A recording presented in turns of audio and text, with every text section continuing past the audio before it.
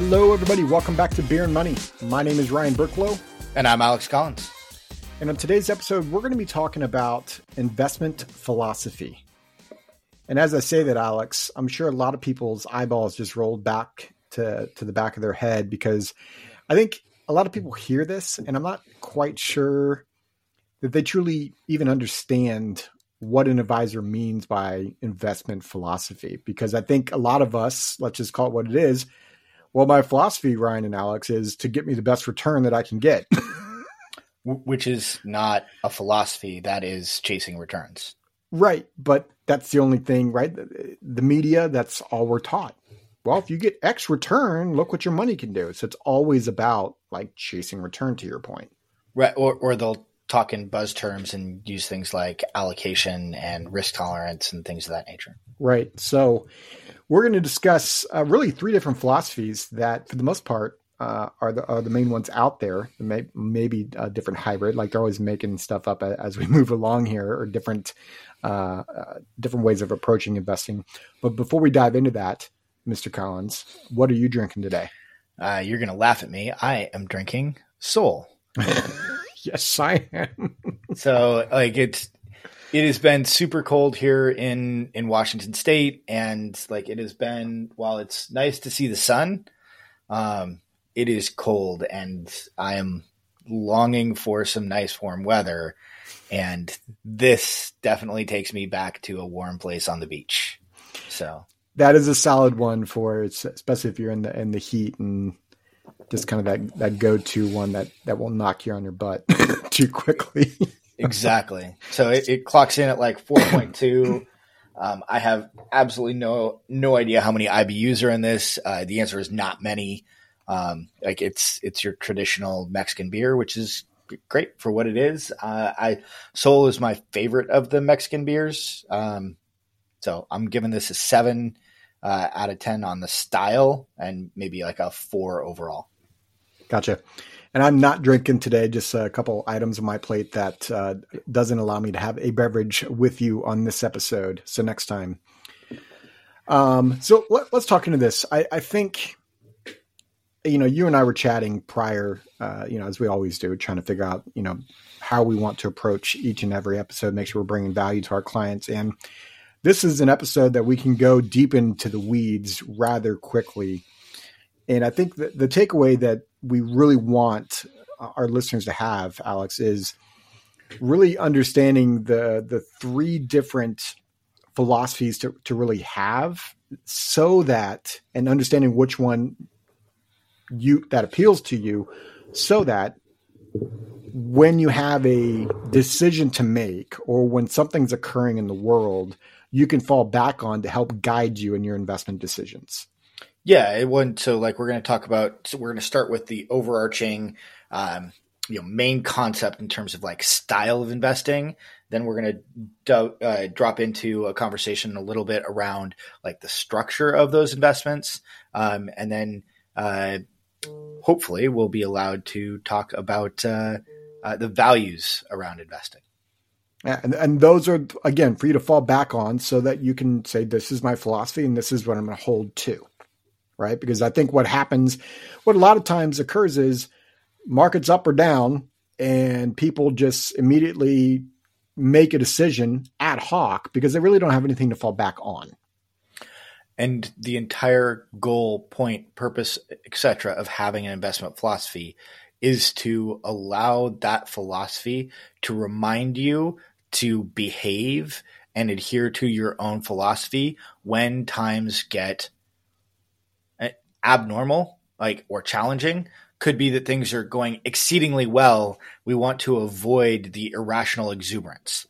When things are incredibly bad, we want to avoid the fear and irrational side of investing there. The whole point of having an investment philosophy is to try and help take the emotion out of the decision-making process and make those decisions ahead of time, and have a way of looking at like, okay, this is what we're facing. How would we want to go ahead and react to that today, knowing that we're not facing whatever the emotional thing is? So it allows us to react more rationally and more thought out and more measured to our investment decisions.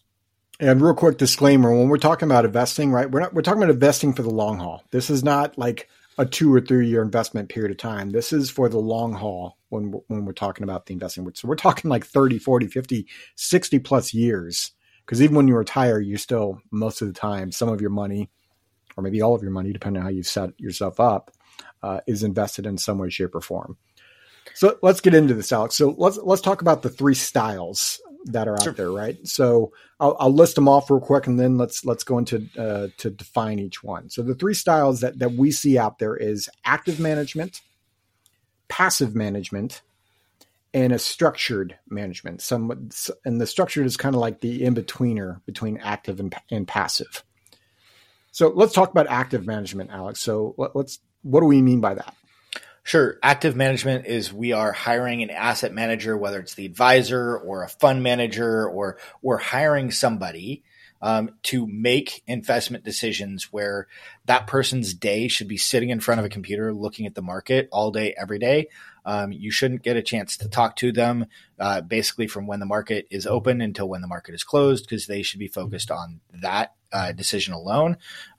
So if you're hiring a financial advisor, don't expect to be able to talk to them when the market is open, if that's what they are saying that they're doing, or unless they are hiring a third-party asset manager to go ahead and do those things for you. Typically, what we wind up seeing in an active portfolio is we typically see less holdings. We see more concentrated positions. They might have like a philosophy built around how they go about selecting the stocks that they have inside of their portfolio. It is typically more stock based than fixed income based, although there are active managers in the fixed income space as well. But most of the time we hear this as it relates to equity or stock positions. Yeah, this tends to be the person that thinks that they can beat the market in its simplest terms. They think that they know the companies or the funds that are going to beat the market. They're in my opinion, they're the people that are predicting what they think is going to happen. They're playing that game. Yeah. Prediction is a great term for it.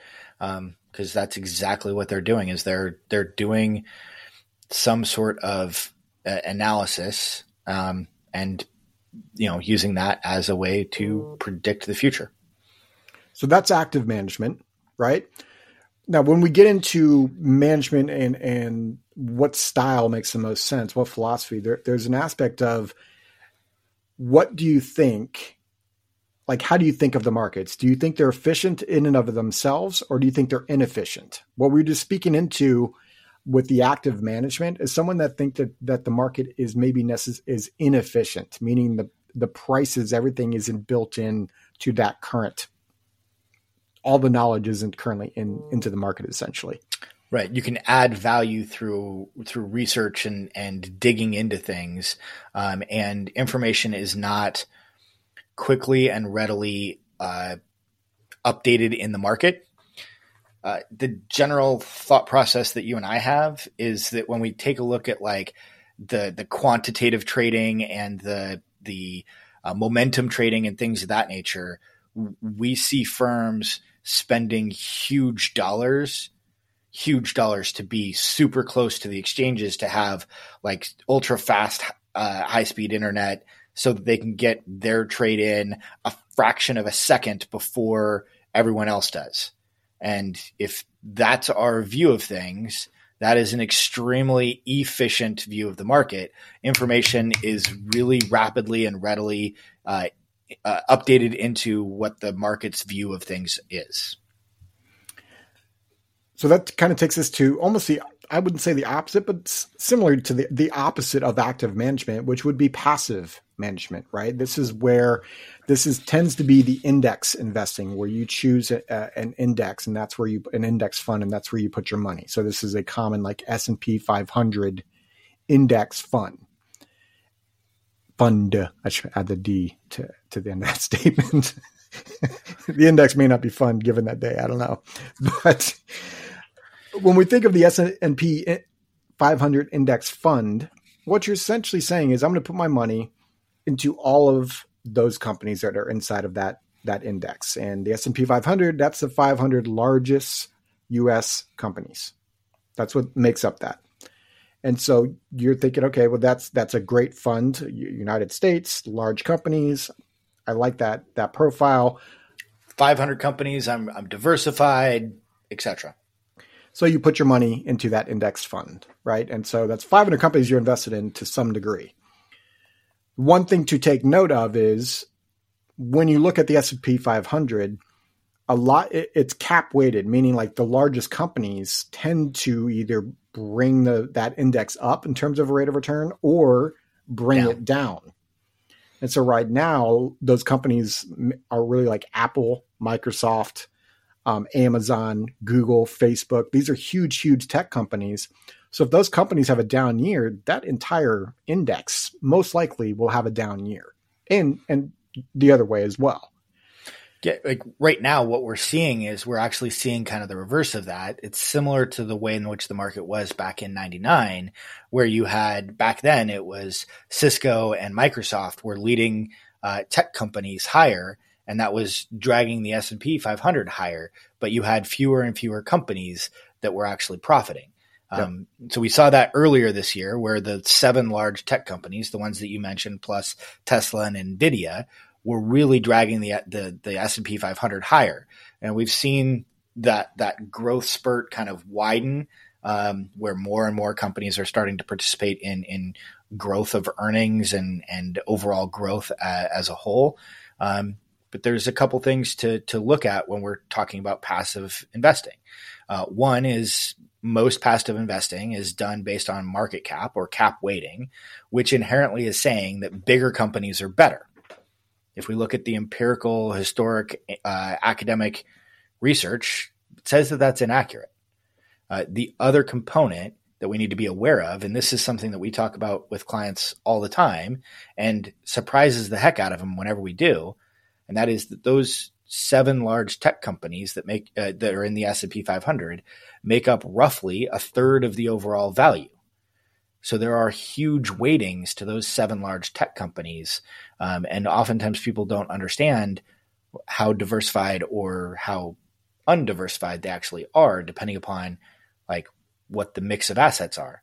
And I can already hear people say, oh, well, right, but I'm going out and buying like the Russell 2000 and the Wilshire 5000 and the EFA index to go ahead and get in international. And like, that's great. And it's still all based around market capitalization, which inherently says bigger is better. Even in those other indexes, you're still investing highly in like the top of those companies inside of those indexes or weighted wise versus, while you're invested in the 500 companies, the return is really coming from the bigger companies. And that's true in any index. Yes. So that's what Alex is speaking into in terms of diversification. You've got some. It depends on how diversified you want to be. Which then takes us to the structured piece. So structured is a combination of the two to some degree. And this is really taking more of an academic approach to investing. And this is looking at, okay, how has the market done over the history, right? And we're looking at different asset classes, and a common asset class that most people, especially in the last decade, really kind of forgot about. And even when we're looking at their portfolios, they might have a couple percent in this asset class, and that's small value. And what's really interesting about that is when we go over and we show, hey, what's been the best asset class over the history of the market to date, it's small value. Most people think it's like the S&P 500, which is United States large companies. And when we show them that, it opens their eyes to, if they're really chasing rate of return, they're chasing the wrong asset class. If we're taking like an academic approach and looking at the history, if you will. Well, so much of it, Ryan, depends on like how you're looking at chasing. And what right. Is it year to year or is it over a long period of time? That's a solid point. Which, we've had plenty of episodes talking about like getting in and out of the market. I mean, if you miss the 5, best days of that year, like your return crumbles, right? So that's for whole nother episode. Again, we're talking about long-term investing here. And so when we look at a structured investing, we have to look at it, okay, how do we build out a portfolio where we have, most of the market inside of that portfolio, but we tilt it towards, for instance, a value type of asset class because what we've seen over the history of the market. And in case you guys haven't figured it out yet, like Ryan and I very firmly believe in the structured component, where the goal is to go ahead and try and take aspects of active management and take aspects of passive management. And if we're leaning towards one or the other, we're probably more about like 80 to 90% passive and like 10 to 20% active. Like really like the whole concept here is being broadly diversified, making sure that we're trying to reduce down turnover as much as possible, reducing down costs as much as possible, and structuring things along the what is historically driven rates of return. And that is really around asset allocation and making sure that the process is as repeatable as possible. And when Alex says asset allocation, just so we're clear, because, again, that's a term that all of us advisors use. And I think clients kind of, for the most part, understand it. I think when they hear that, they think of where do I put my money inside of the portfolio to diversify myself? And that's in general what we mean. But more specifically, we get into, okay, if we take on, the small value that I keep talking about, that's a higher risk asset class. So how do we offset that risk as well? So you can maybe take the same risk you're accustomed to and possibly have a higher likelihood of a slightly higher rate of return because of how you've shifted, like essentially what makes up the cake, the ingredients inside of the cake. A higher expected rate of return. Like, better terminology. Thank you. The future is unknown and unknowable. Like we don't know what is going to happen tomorrow. And so as a result, whenever we talk about this stuff, it's all hypothetical. And like the only thing we can try, like so much of it is built around trying to make the process as repeatable as possible.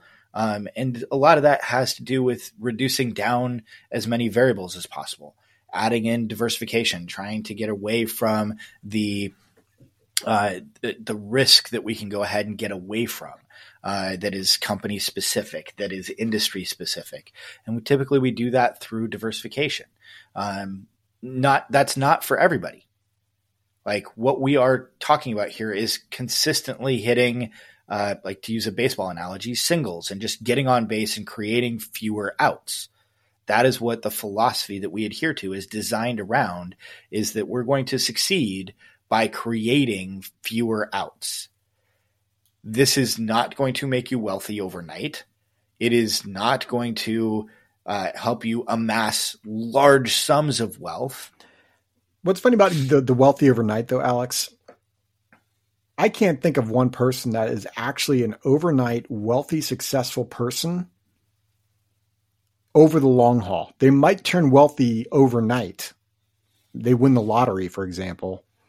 But because they don't have any values, they have no habits, good habits, most of that wealth gets taken away. Well, and like so much of it is... And the same thing is true with investing. Well, there's this conversation around creating wealth versus keeping wealth. Yep. And those wind up being two totally different conversations. And so there was a guy that I went to business school with, and like he turned something like $40,000 into like $600,000 over about a 1 to 2 year time horizon. And we lost touch with each other. I don't know where he ended up, but like, I know that at one point he was getting crushed by the downturn in the market after, like I went to school in the late 90s to early 2000s. And like, I know that at one point he was getting crushed by what was going on with the .com bubble and a couple other things.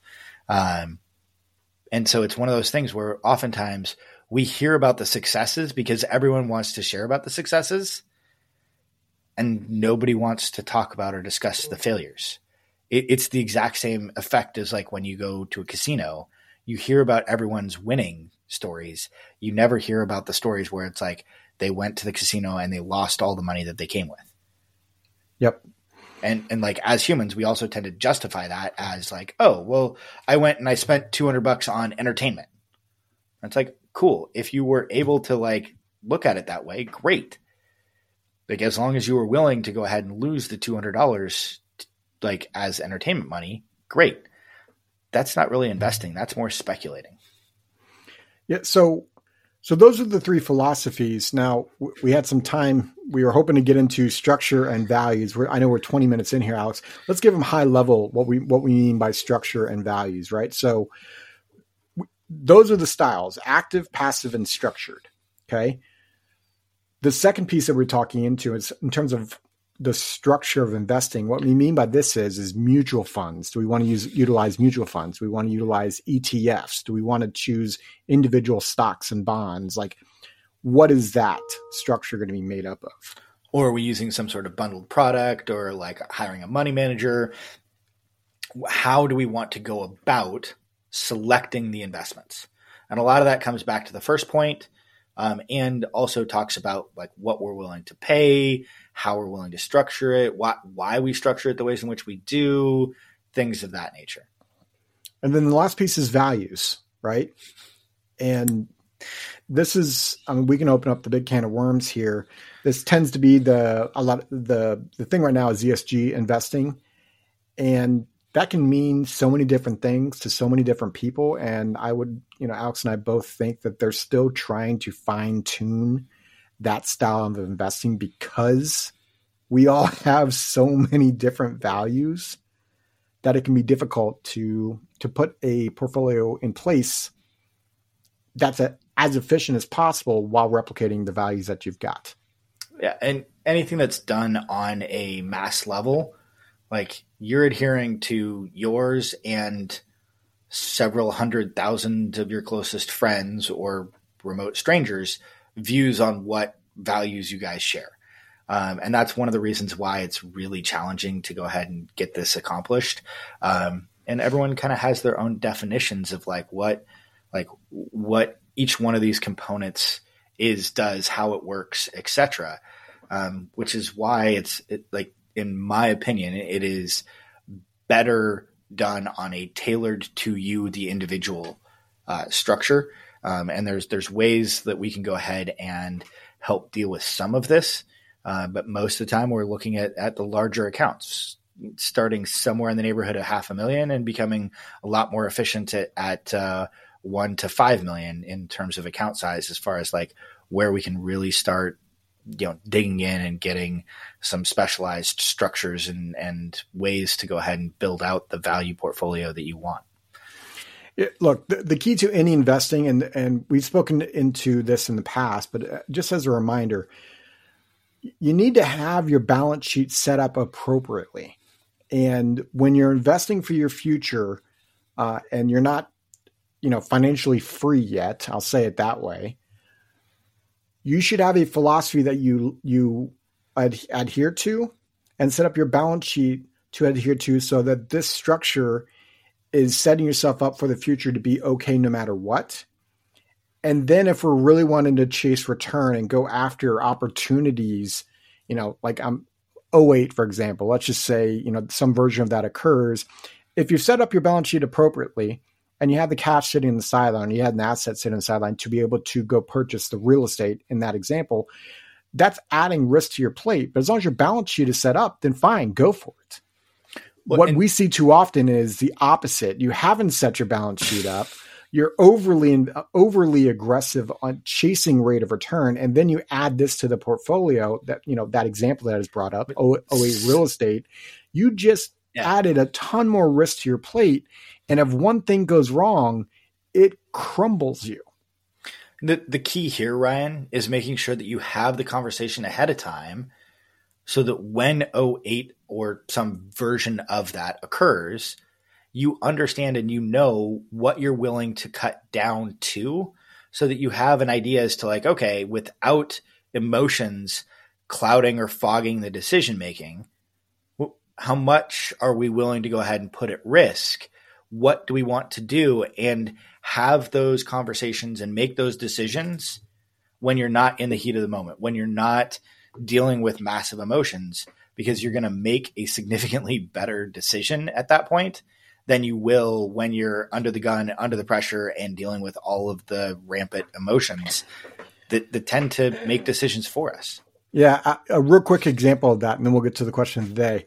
Working with a client, probably about 3 to 5 years out from retirement, has a high concentration in a company that they work for, and the stock has done well for them. And we're having this conversation today. I go, so let me throw out something at you because I'm concerned that he's over concentrated in this one particular stock. I said, okay, let's just say 3, 4, 5 years from now, when you decide to retire or want to, change positions, whatever it is, let's just say the stock goes up $500,000. You're really happy, right? You kept it. So, and the client goes, yes. I go, so let me give you the vice versa. What if you lost $500,000? Are you willing to risk that, or should we take some of that risk off the plate? And all of a sudden he goes, I don't know that I'm willing to risk that. So it changed the conversation, truly showed the real risk because he experienced seeing the stock go down in 2022 and go down quite big quickly.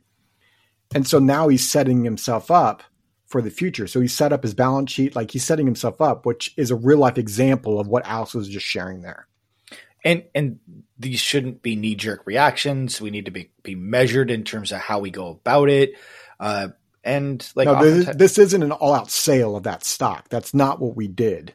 Right. No, I totally get that. That was more for the listeners than it was like a comment on this situation.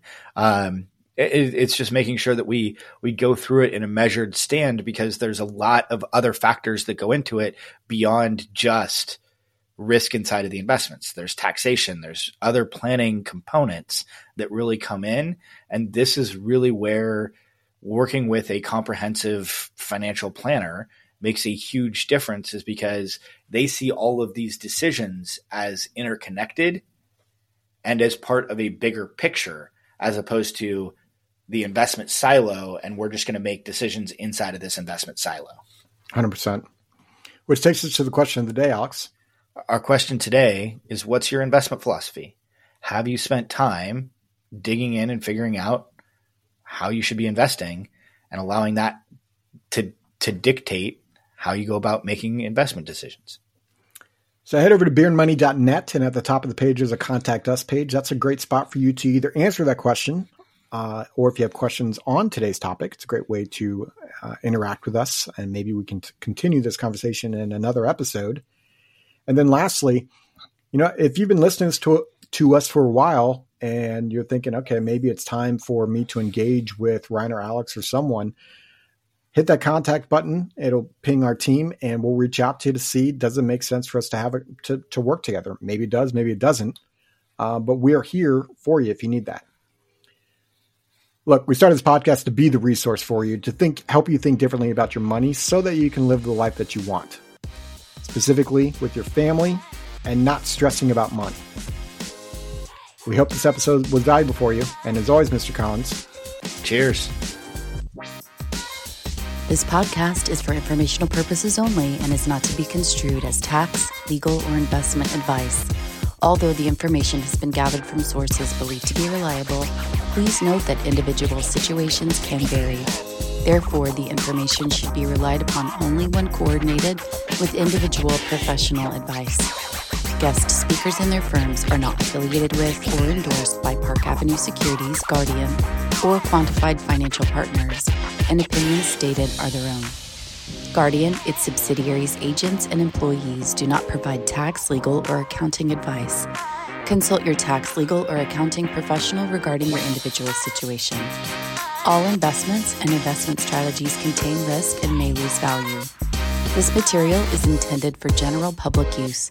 By providing this content, Park Avenue Securities, LLC is not undertaking to provide investment advice or a recommendation for any specific individual or situation, or to otherwise act in a fiduciary capacity. Please contact a financial representative for guidance and information that is specific to your individual situation. Ryan and Alex are registered representatives and financial advisors of Park Avenue Securities, LLC. OSJ 200 Market Street, Suite 1850, Portland, Oregon 97201. Phone number 503-221-1226. Securities products and advisory services offered through Park Avenue Securities, member FINRA, SIPC. Financial representatives of the Guardian Life Insurance Company of America, Guardian, New York, New York. Park Avenue Securities is a wholly owned subsidiary of Guardian. Quantified Financial Partners is not an affiliate or subsidiary of Park Avenue Securities or Guardian. Ryan Burklo, CA Insurance License Number 0K24924. Alexander Collins, CA Insurance License Number 0H24806. Pinpoint number 2023-166050. Expiration December 2025.